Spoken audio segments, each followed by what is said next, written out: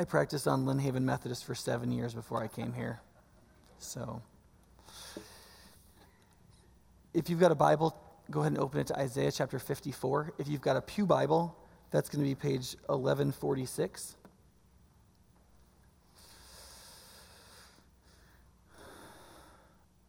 1146 for Isaiah 54.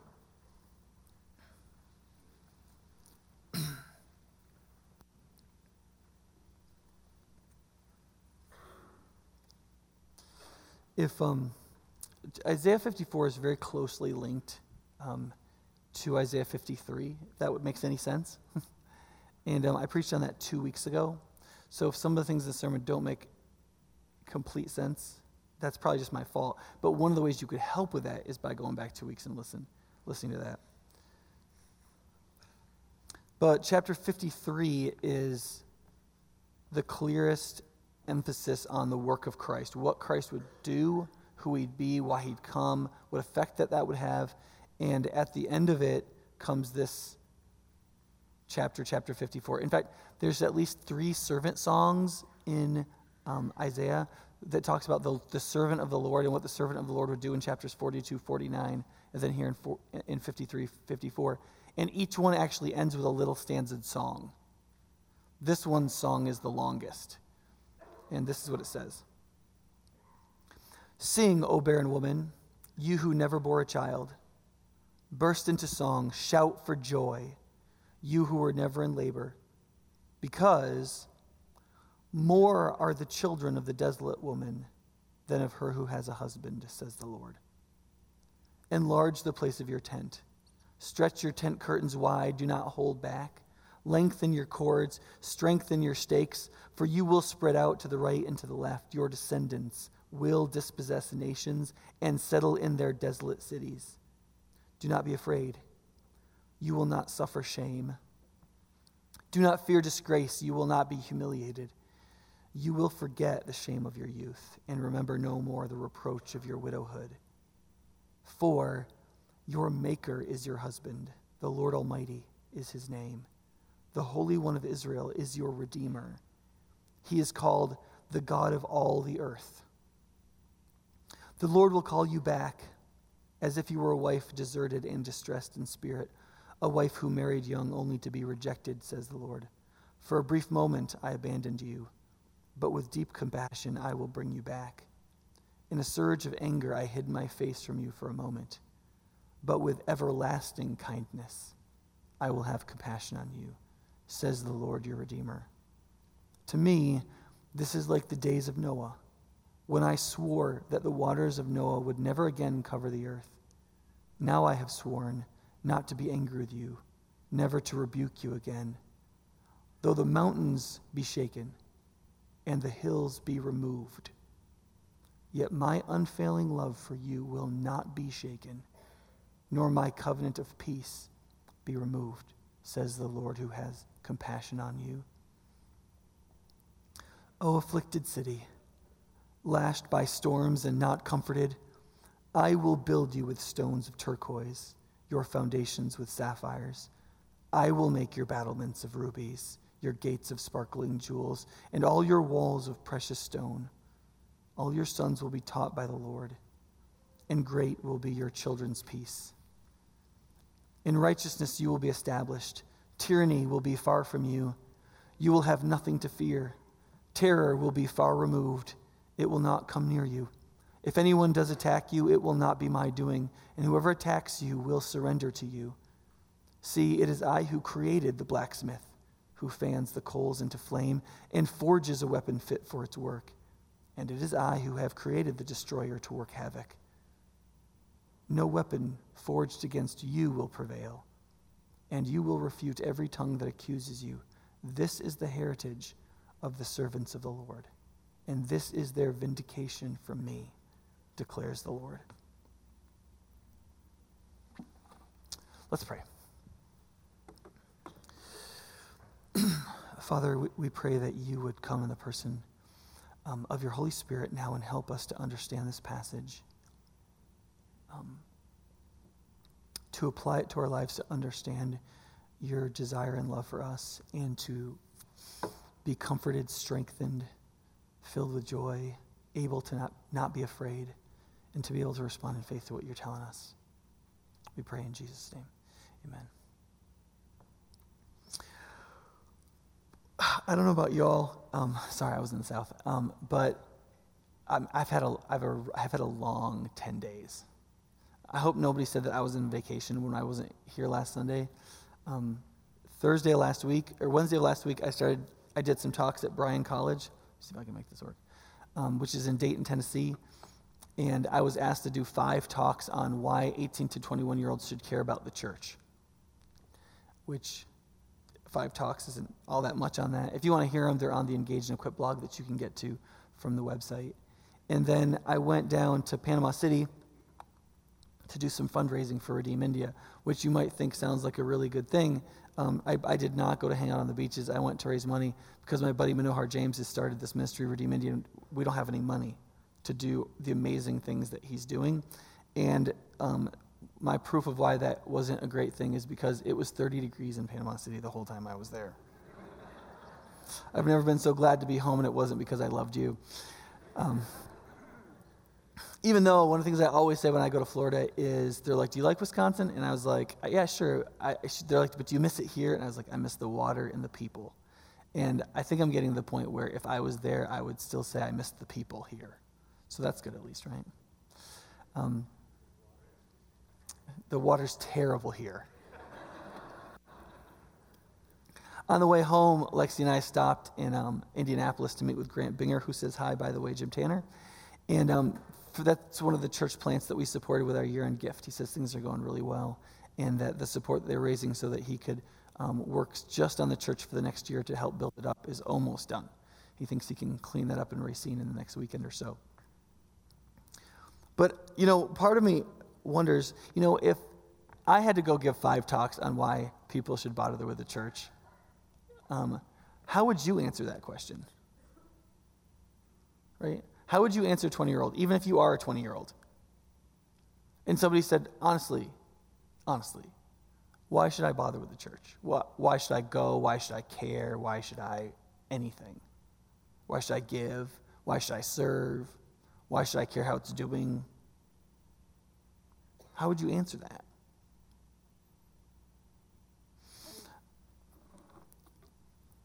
If you had any ideas, I wish you would have given them to me last week. One of the 5 talks that I did, I'm just kidding.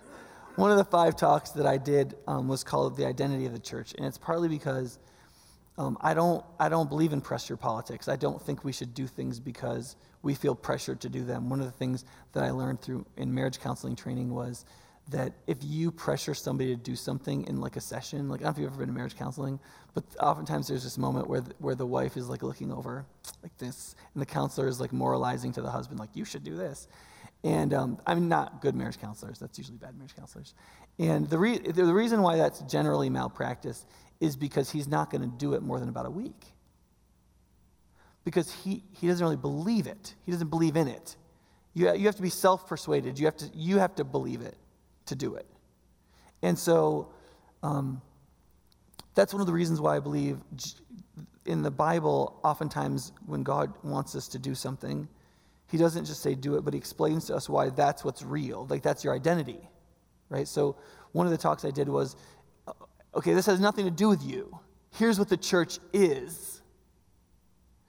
Because what I believe is if they really believed what the church really is, then they would naturally do all the things I want them to do.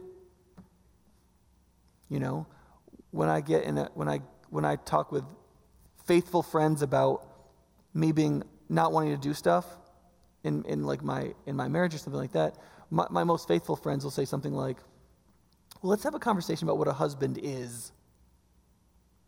Because the issue isn't that I don't want to do X. The issue is I've forgotten what a husband is. And as soon as I remember that, I will do action X without having to work at it really hard, because it's just who I am. And when we recognize the identity of what the church is, if you really believe it, it will change the way your attitude towards it, how you act towards it, what you think about it, whether or not you bother with it, whether or not anything. Does that make sense? And I don't know if you picked that up straight away from Isaiah 54, but that's basically the theme of Isaiah 54. Isaiah 54 is basically God's declaration that because of what the servant did in Isaiah 53, that the servant anointed Messiah, who would be Jesus, would come and he would die as an atonement. He would take the sins of all the peoples on himself. The result of that would be that God would create for himself a new people from all the peoples of the world for all time through Christ that would belong to him, that would be redeemed, that would be saved, that would be, their lives would be totally changed forever.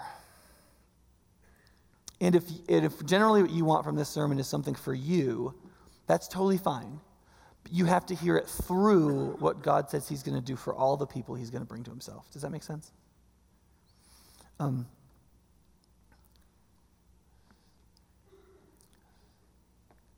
One of the things that this passage and lots of other passages demonstrate is that the thing that is called the church, now I don't know if you know this, but that's just a word that just means assembly.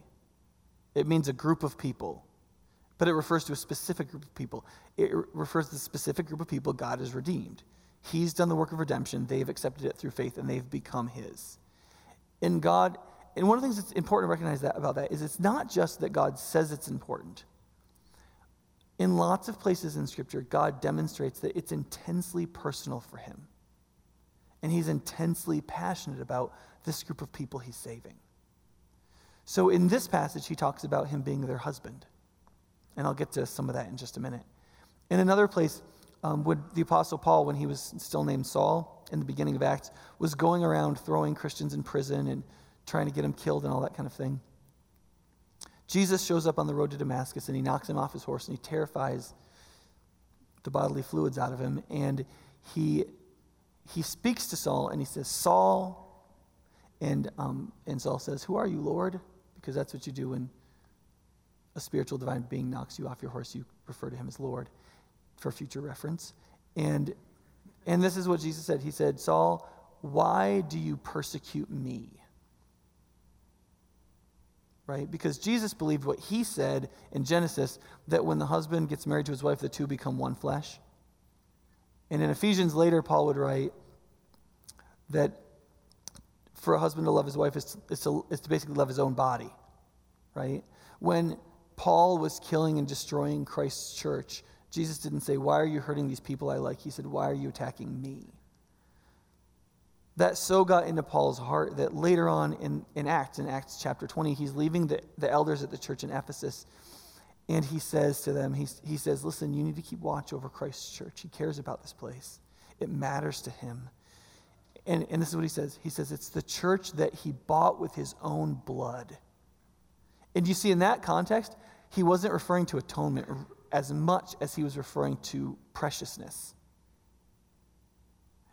Sure, it refers to atonement. He atoned through his own blood. But that's, in that context, he's relating it to the care by which the elders should care for the church. And he's saying, listen, this is how much Jesus cares about the church. It wasn't just a legal gig. He gave his life.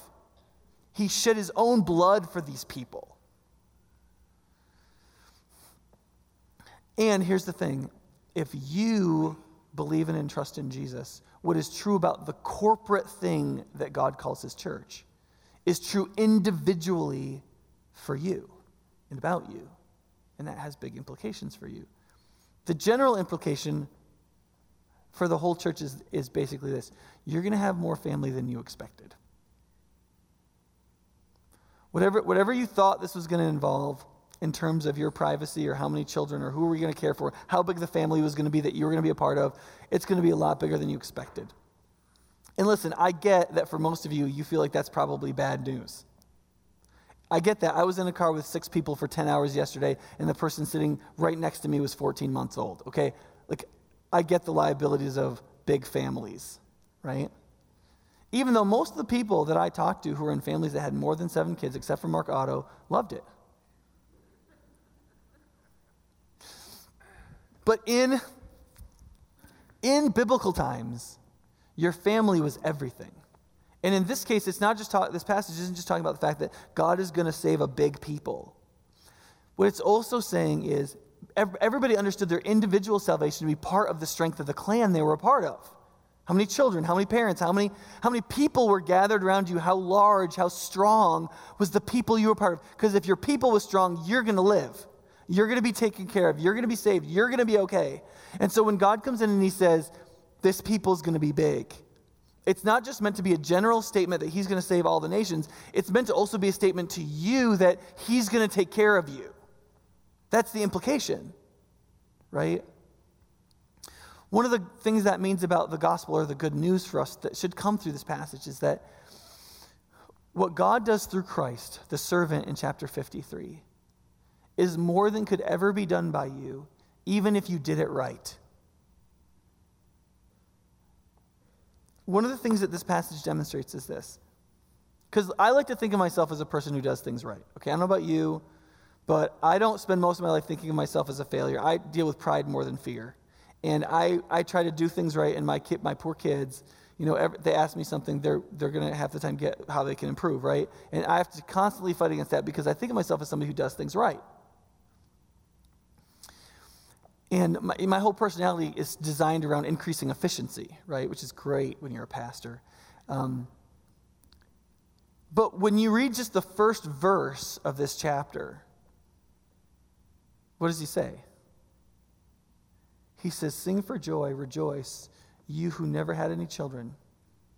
You who have been struggling with infertility your whole life. You've always wanted children. You know that that's how you'll be provided for in your old age. You know that that's the strength of your clan. You know that's everything you've always wanted. You've never been able to have it. Now start singing. The modern translation would be get a little rowdy with joy and happiness and excitement. And here's why. Because the number of people I'm going to gather around you that will be your children, will be part of your family and clan, that will care for you and strengthen you, are going to be more than the woman who did it right.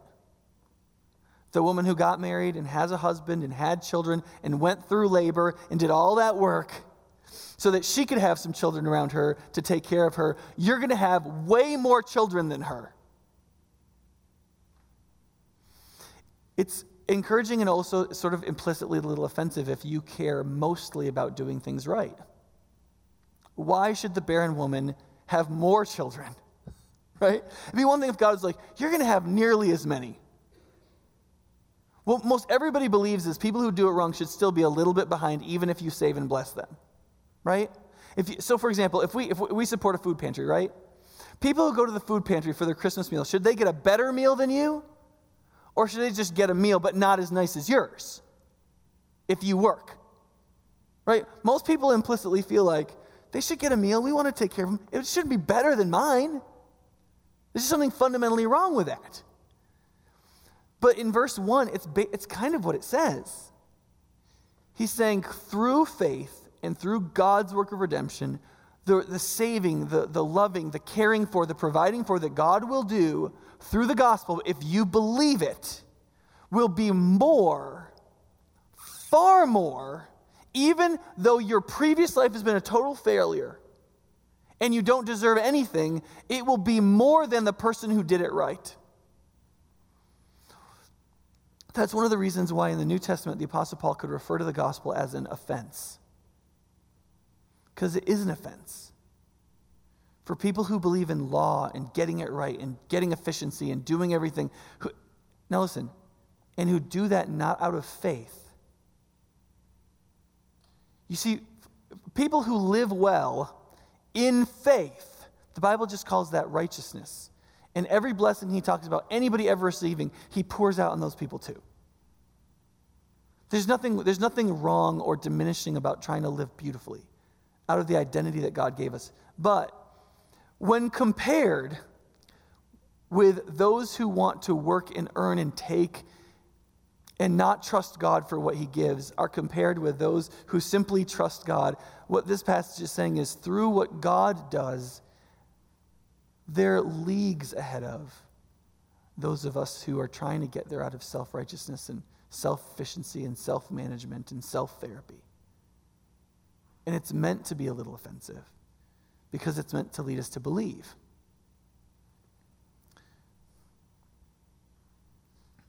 There's 3 ways that God talks about how this happens, and here's the important thing, because this series is about the gospel in the Bible. It's about the good news. And one of the things that Isaiah 54 makes really clear is that God does all this stuff. All the things that are promised in Isaiah 54 for our personal blessing and salvation and provision, or what he's creating in this thing he calls the church, are all done completely by him. So the first one is that he makes it possible through his own Savior, right? This is partly related to the connection between chapter 54 and 53, right? So look at what it says in verse 10. Though the mountains be shaken and the hills removed, yet my unfailing love for you will not be shaken, nor my covenant of peace be removed, says the Lord who has compassion on you. That's meant to sound kind of permanent, right? The mountains may fall down, the hills might be taken away, but this thing I'm telling you is never going to stop, right? But if you track back through what's said before, you can see why, because the question is, why this change of heart? Why all of a sudden in chapter 54 does everything change? Why all of a sudden is something that hasn't happened since the days of Noah happening, where God swears something will never happen again and something will always happen for the rest of time? Why is 54 such a cataclysmic change?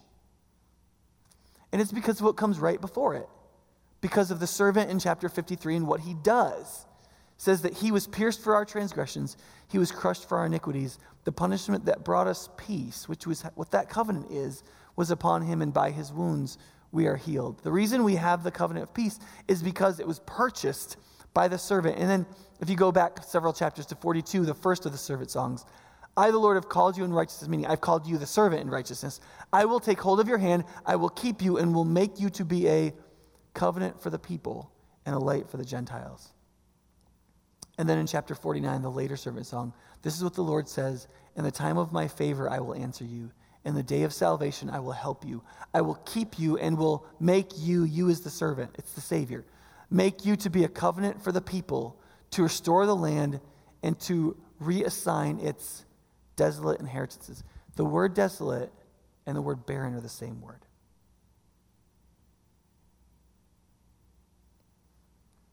The reason why chapter 54 can happen, the reason why he can talk about a covenant, which is an unchangeable agreement, and that covenant being of peace, is because there's one who has come already, the servant, who has taken all of the reasons why they shouldn't have any peace, and they shouldn't be the object of God's love, and he's taken it on himself, and he has taken the transgressions and the sins of people on himself, and he has purchased their pardon. And so therefore, in chapter 54, verse 1, everything changes.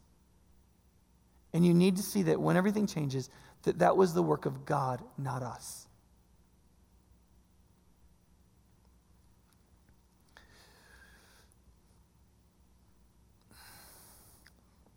And so he says, sing, O barren woman, you who have never bore a child, burst into song and shout for joy.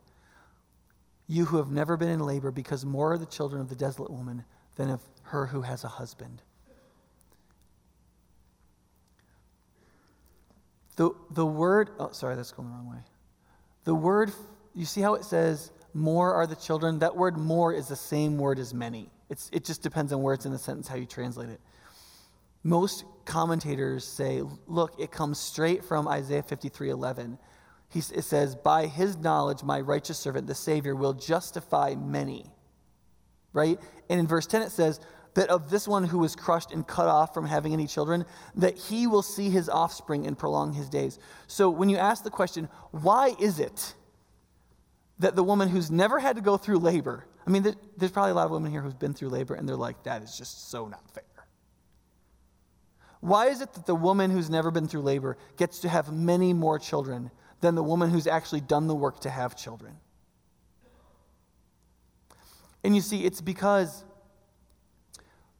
her maker is her husband. The Savior is going to have offspring. And the Savior is going to justify or take many to himself, and they belong to him. And when he marries the barren woman, the woman who has not had any children, her children are his children are her children. She has children because he has children. And it's actually not meant to be fair. It's meant to be free. It's meant to be good news. It's meant to be gracious. It's meant to be a gift, right? And the response that it calls for comes from the first verse. It says, be happy. All you have to do is be happy about this and make the tent bigger. Right? And if you asked most women, would you rather pitch a slightly larger tent or would you rather go through labor? Right? Most would probably pick the former. And here's the significance of that. If this woman pitches a bigger tent, is that a significant amount of work? It's not really, not compared to labor, right? But what does it signify? Right? It signifies the belief that these children are coming. And they're going to come grown. And she just has to make room for them. Because she believes when God says, your children are going to be more than any other family. She believes him. Does that make sense? Okay, let's move on. The second is that he does it because of his character, not because of our lovability. And that's a very, very important thing to understand as Christians, and you have to understand it a lot more and a lot more and a lot more. We fundamentally go through life on the belief that our lovability is magnetic to the love that we receive. We all believe that. We're all pre-programmed that way. It's very hard to stop believing that. But we all believe that the love that we receive has been pulled in magnetically based on our lovability. And what this passage makes decently clear is that's totally false, at least in relationship to God's love, and probably the love then that God's love should produce in us towards others, right? One of the verses that lots of churches quote, especially conservative churches that believe in what the Bible actually says, like High Point, is about divorce in particular, is Malachi 2:16, where God just straight up says, listen, I hate divorce. And that comes in a time in Israel's history where apparently it wasn't a very big deal. And he's like, it's a really big deal to me. It's a huge deal. And God can say without flinching at all, he hates it, right? And then the same God with absolute integrity can turn around and say, I'm divorced. And he is. One of the things that I've told people who've gone through divorces that they didn't really want to be a part of. You know, I don't know about you, but I know that the law says that there are no-fault divorces because you have to deal with the fact that most divorces are mutual. That's totally false. I've been in ministry 15 years now. I've walked with people through piles of divorces, and maybe one or two were mutual, really. The other person just puts a good face on it and says, yeah, I'd rather be out. But that's not because they want to be out. It's because if the alternative is the relationship never getting better, the other person continuing to be an idiot, then I suppose that's better since you're going to leave me anyway. But in almost every case, somebody wishes the thing could just turn around.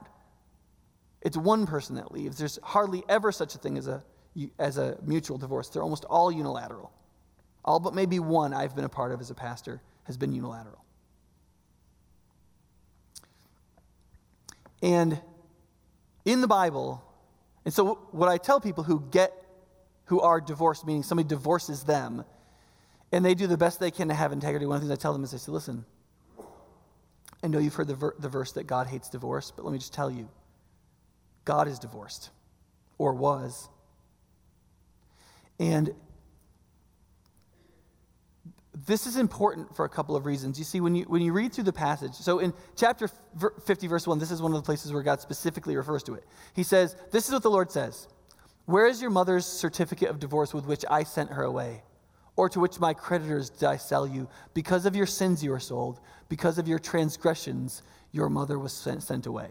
In a number of places in Scripture, God relates specifically his rejection of his people, particularly in the exile, as him divorcing them. And he doesn't seem to flinch about that at all.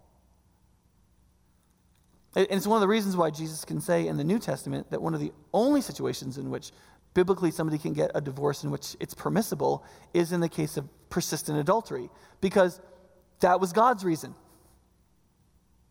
Right? When you look at this passage and begin to work your way through it, there's this sort of opening continued revelation about the hypothetical woman in here who is now supposed to burst into joy. At first, she's referred to as barren or desolate. That doesn't necessarily have to refer to infertility. It can't just be a woman who just doesn't have any children, who doesn't have anybody. She doesn't have a husband. So because in the next clause it says the contrast is the one who has a husband, not the one who is fertile, it doesn't say, right? And so the word can refer to either somebody who is biologically infertile or somebody who is desolate, meaning they don't have anything or anyone. So why is this desolate woman desolate? Is it just that she was born infertile? Right? And then as you go on, you find out that she was widowed in her youth, which is a little odd. Why was she widowed so young? Because being widowed can refer to losing a husband or losing a husband to death or some other means. And so she enters into this period of essentially widowhood. Like, she's alone.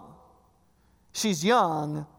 But the context of widowhood means nobody's going to marry her. That's the significance of being a widow. And that's why there's so much shame involved with it in the context.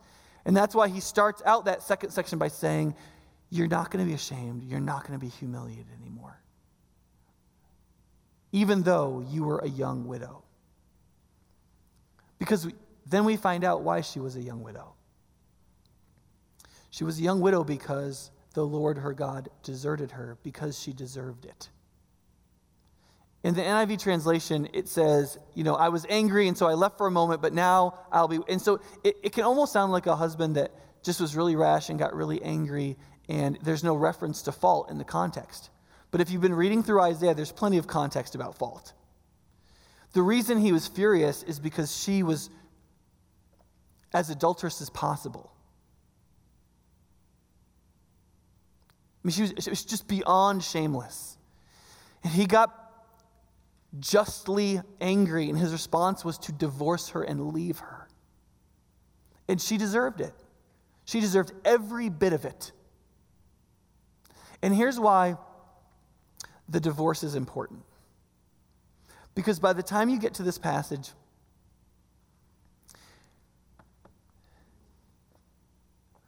there's no reason left that God has to come back to her. There's no reason left. I don't know if you remember the place, I think it's in John's gospel.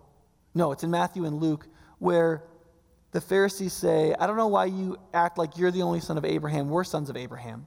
Like, we're in the land of the promise. We're God's children. And Jesus says this kind of interesting thing to them. He's like, listen, if God wants sons of Abraham bad enough, he can raise them up out of those stones. He doesn't need you.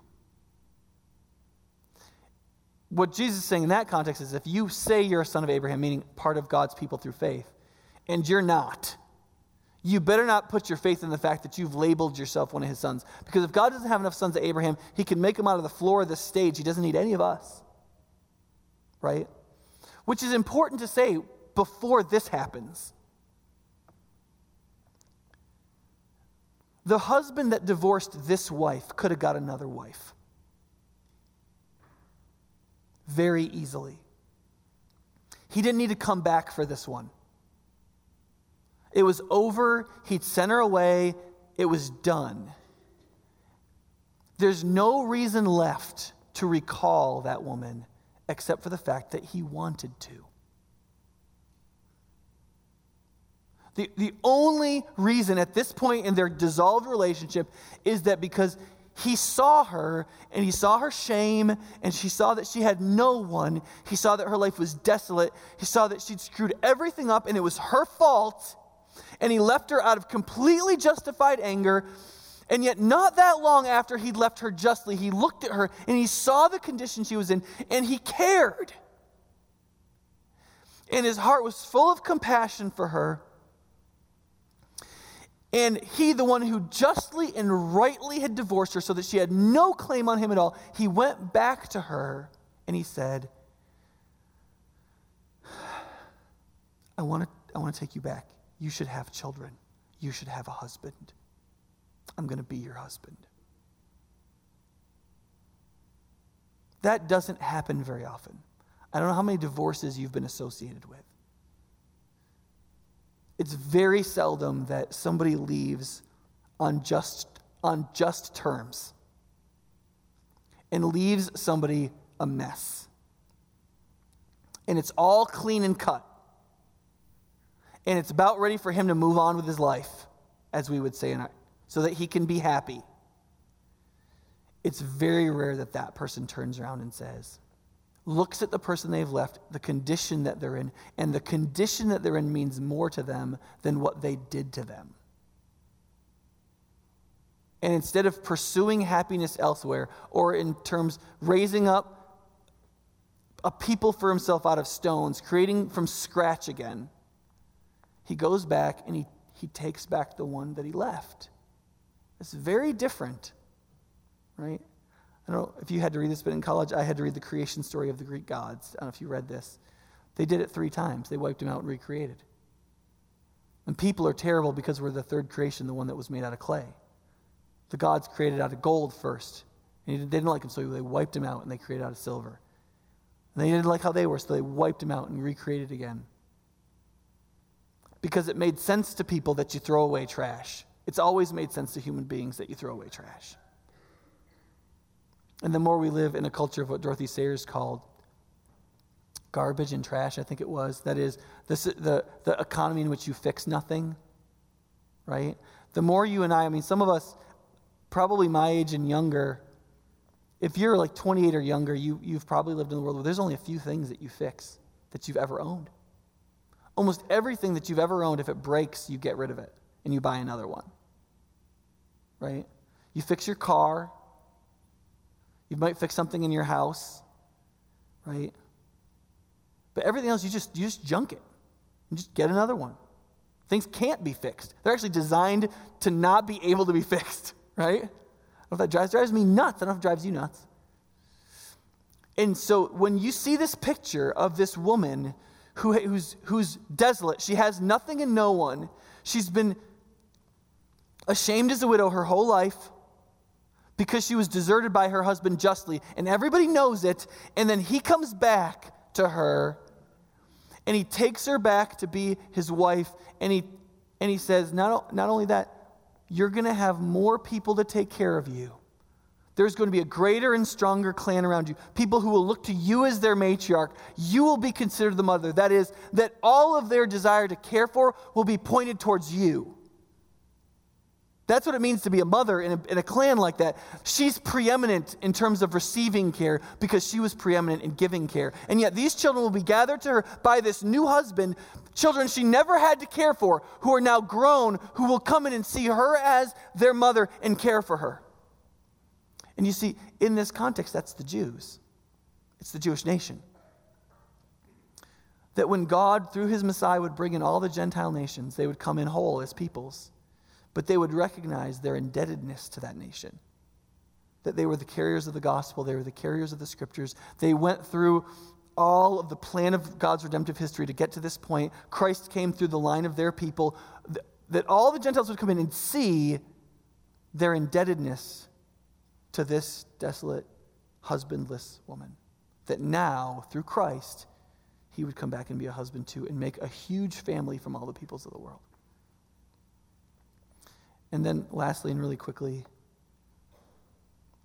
I'll come back to that in a minute, is that God does it by his Spirit. One of the things that makes Isaiah 54 a little confusing is because it doesn't just point ahead, it points ahead to like 3 different things. And that can be a little confusing. It points ahead to the return from exile. I'm not going to get into that right now. It points ahead to the death and resurrection of Christ and the creation of the church. But then it points ahead to the final glorification of the people of God as the church forever. That is, that the city of God would be rebuilt with great beauty. And there's this place that says, the city will be rebuilt with great beauty. No one will attack you. If anybody does attack you, they're going to lose. All your children will be taught by me. And there'll be no end to their peace. That passage is one of the reasons why many Christians believe in what's called the millennial kingdom. That is, that there will be a time when Christ reigns, that he'll return and he'll reign on the earth. There will be a kingdom before the final end and judgment of all things. Because you get these things where like, there will be total peace. Somebody might attack you, but they'll lose. And you're kind of like, that happens in heaven? You get attacked in heaven? Really? And so there are a lot of these sort of promises to Israel that many people believe that there will be a period of time where Jesus will reign before his final reign, when all of his enemies will be put away. But however you slice that, part of what chapter 54 points to is the end. where God himself will create the peace through his own Spirit and his own power, just flatly, and not by anything that we do. In fact, one of the things that comes across in the Old Testament again and again and again is God saying, you just stand there and shut up and let me do this, okay? And then you can sing or you should just be happy about it. Like the only thing that he demands is an emotional response, which of course I hate because I don't have feelings. But that's, in many places in Scripture, it seems like that's really what he wants. He just wants us to be happy about it, right? Which is very parental, right? You're happy just for your kids. All you want is for them to just be happy about it, not complain, to have faith. And in this case, it's that as well. What's accomplished is accomplished by the servant because of the compassion of God, and it will be accomplished by his own Spirit and power, and not yours, nothing we do, and that's all. And here's what he says for us to do. Get rowdy and sing and be happy. Don't be afraid. Open up wide the gates of hospitality and accept in all the sons and daughters that I will bring, church, right? And then when you get to chapter 55, we'll talk about this next week, believe, accept it, enjoy it. Because something so cataclysmic happened in chapter 53 that he quotes the flood, right? Now, there's a number of things that happen just once in the Bible that are kind of big deals, but the flood is one of the biggest, besides maybe creation, right? Creation happens, and there's this point where God acts in time, space, history in judgment against humans and kills everybody with a flood. And then after that, he says, okay, I'm not going to do that again. That was a one-time gig, right? And he says, just like in the days of Noah, where I did something, it was an execution of justice, and then I said, I'm not going to do that again, I'm going to do this, right? And that's when he created his people. He said, just like that was a one-time world changer, that's what's happened now. Now that this Messiah has come, now that the servant is going to die for the sins of everyone, me having to evoke justice on a people like this, those days are over. Because he's taken it. It's fundamentally changed. He's saying my attitude now is completely toward. He said, I'm going to have compassion, everlasting compassion. I'm going to care for you. I'm not going to rebuke you again the way I did then. I'm going to do something different now. And that is just like you could know in the time of Noah, that would never happen again. So the whole world has totally changed now that this has happened. Now, there's a couple effects that this should have on us. One is that it should make us happy.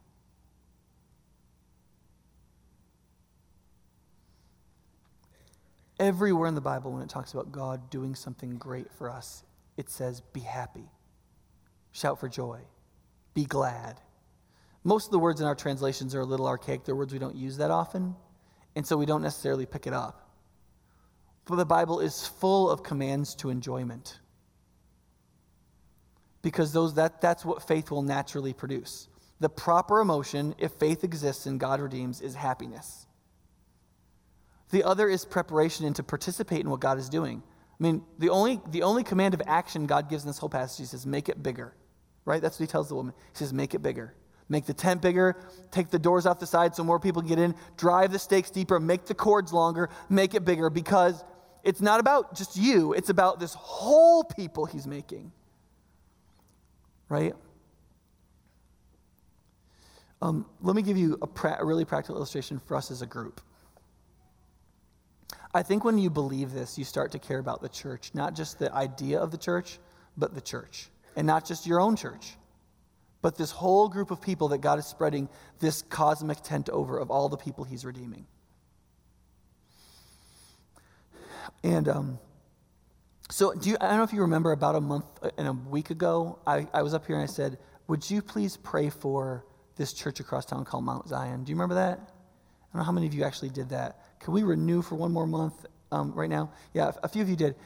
And one of the things that our elders and Lloyd and I as pastors were facing was, God, what do you want us to do? Right? We know we want to be involved in church planting, but ours is a church that declined and is hopefully regrowing. Like, what can we do? And over the last month and a half, Mount Zion had 2 concerts here. I don't know if you know that. There's a big gospel choir here, and Lloyd is part of hosting that, and making sure that happened. It was totally full in here. People had a great time. And then it was so good they asked us if they could do their Christmas concert here. And some of you were at that. I was at that. It was totally full. It was really fun. And we got to spend some time with Mount Zion's music director, Leotha Stanley. And one of the things, Lloyd and I got together with him a week or so later, and we said, hey, man, what can we do? I mean, our church is praying for you. We sent him a really small gift in a card that we were praying for them. And we said, what can we do? I mean, can we do anything because it's been 6 months, and we're like, listen, you guys are getting killed. You don't have an interim pastor yet. Man, can we provide something like that? Can Lloyd come and preach there some and give you some continuity or something? And he's like, you'd really do that? Because that's like saying, here's $25,000, right? Because if one of our people are over there, right? And we're like, well, I mean, probably. I mean, talk about it and let's see, right? So they went and talked. They came back a couple weeks later, and they were like, listen, if you'll do that, we would love that. We would love that. And so I got together with Lloyd, and I was like, listen, Lloyd, you're supposed to be here to save my life so I don't burn out and die.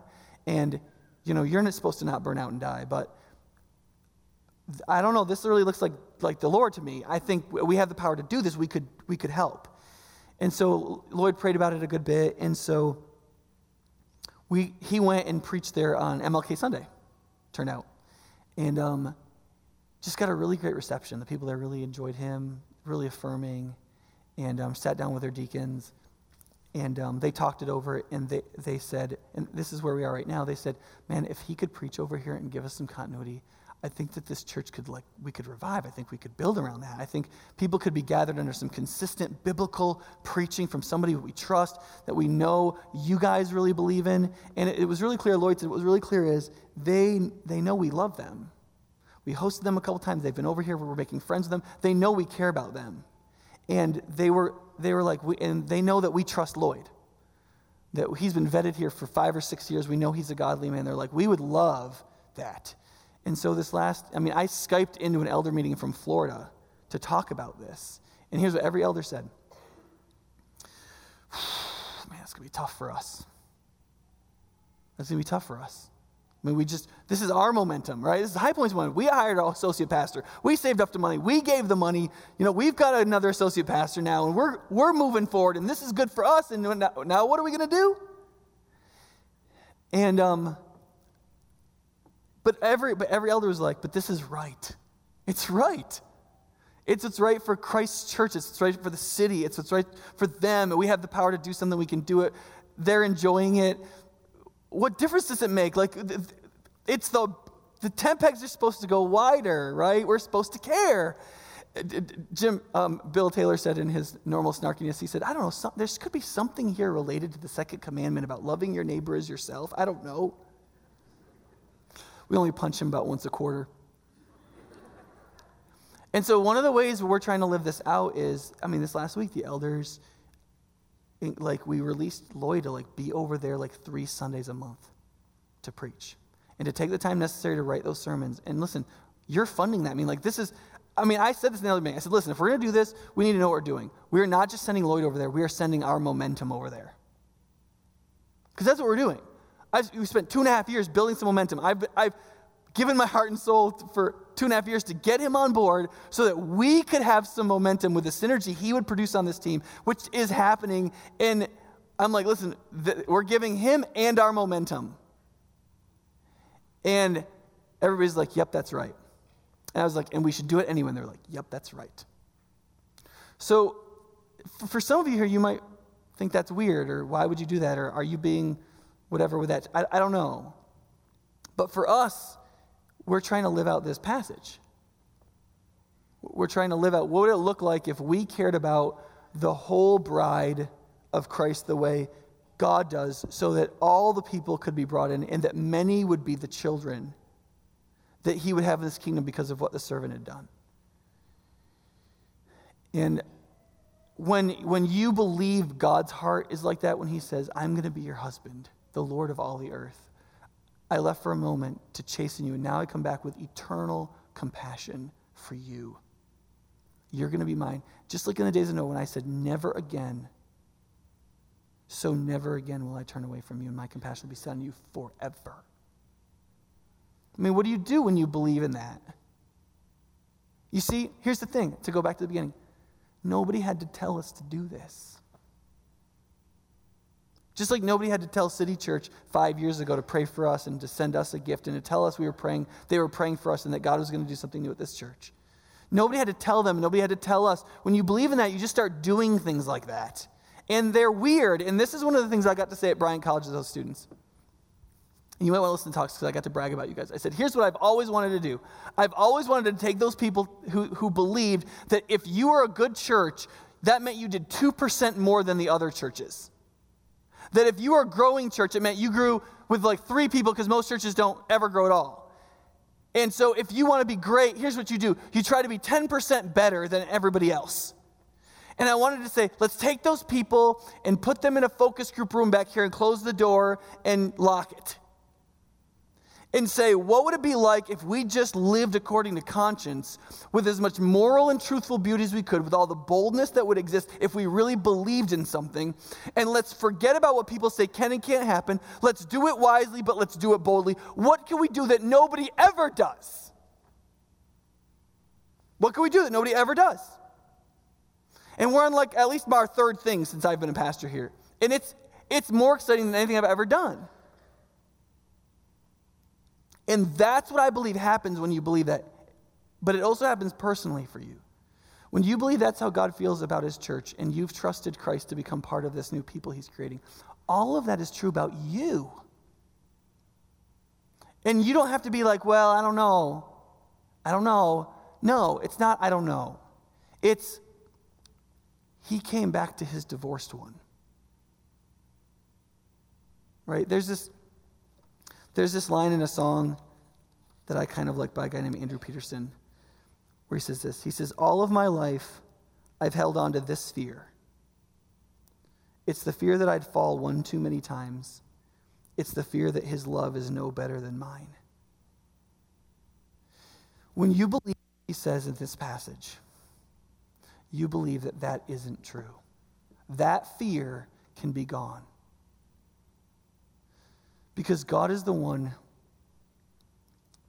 who brings more children to the desolate, abandoned, widowed, divorced woman than anyone could bear on their own. He is the one who goes back to the widowed woman who was ashamed since her youth and becomes her husband, the one who rules all the earth and no one dares say a word about her anymore. And he is the one who goes back to the person he rightly divorced, is totally free from, and needs never to speak too kindly again. And he goes to her and he makes her his wife again. And he brings many more children into the household than she could have ever had. And they all turn to her as the mother and care for and love her and provide for her security and her redemption. That's what happens when the Messiah, servant Jesus, died for our transgressions and was killed for our iniquities. When you believe that, you become part of Isaiah 54 forever. Let's pray.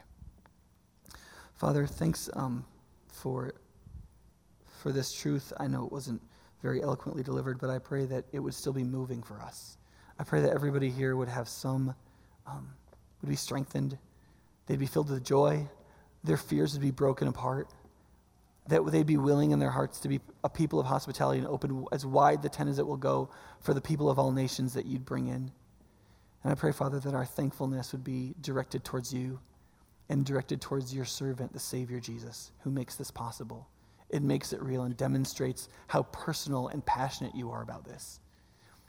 And that knowing that how passionate you are about the whole church of all the peoples for yourself that you have saved for all eternity, to know that when we come to you, we know that we are individually an object of that passion as part of that people. Help us to respond to that in Jesus' name. Amen. Please stand.